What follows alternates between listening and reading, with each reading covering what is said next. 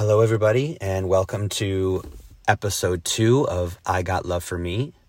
This is Josh Zuckerman, and first of all, I want to say thank you for those of you that had a chance to listen to my first episode, which was all about non-judgment.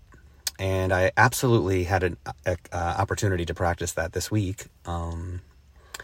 So one situation that actually was recent was I was on the phone with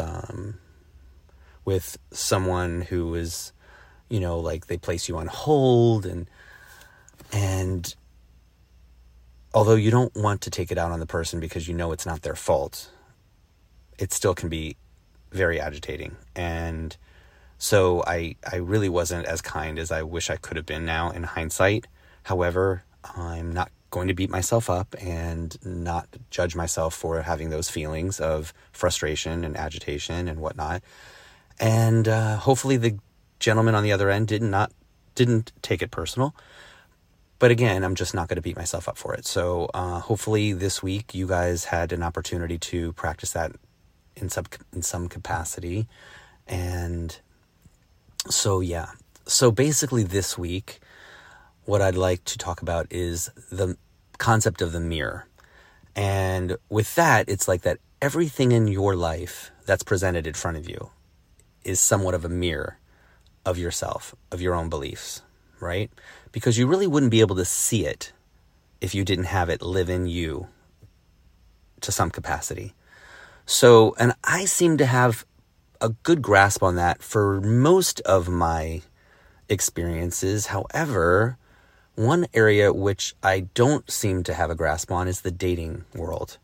And so for me, I would often act as a victim in a sense of just being like really frustrated, hands up in the air, shaking my head. Are you freaking kidding me? Are you serious?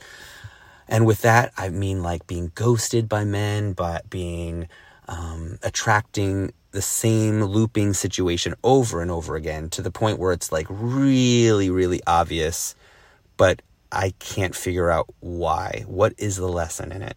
Well, when I read this concept about the whole mirror idea, I really had to think about, okay, where in my life, in the dating world, is this a reflection of me? So, for example, my complaint, quote unquote, in the dating world is that people don't show up. People are not interested. I attract men that are not willing to commit. I attract people that are in a relationship already. I attract people that ghost me. So when I have to really get still on this, I have to really think, where in my life am I ghosting myself when it comes to dating? Where in my life am I not showing up for myself when it comes to dating? Often, and I've heard my friends tell me this quite a lot, that, you can't go shopping for a car in a bicycle shop and expect to get a car. So I have to be really, really honed in on the qualities that I want in a relationship and really focus that intent on getting that. Because, when you know what you want when you're car shopping, you don't settle,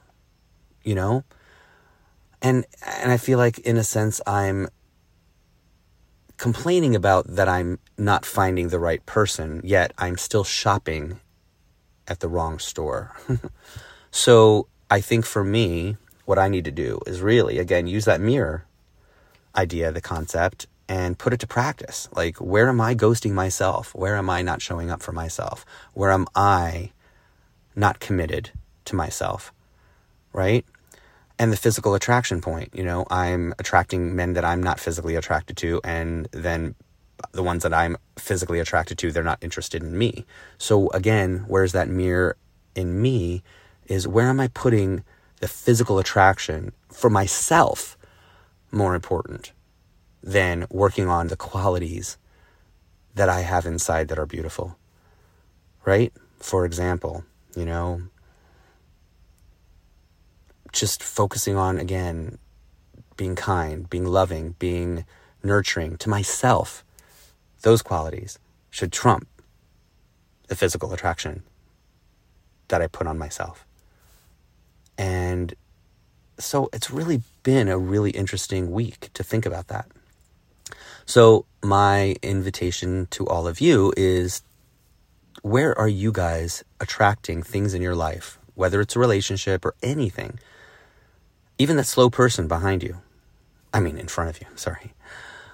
Where are you somehow a mirrored reflection of the frustrations you're having on the outside?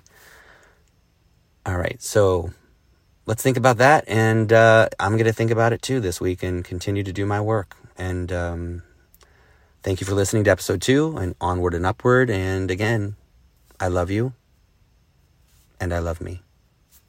See you next time.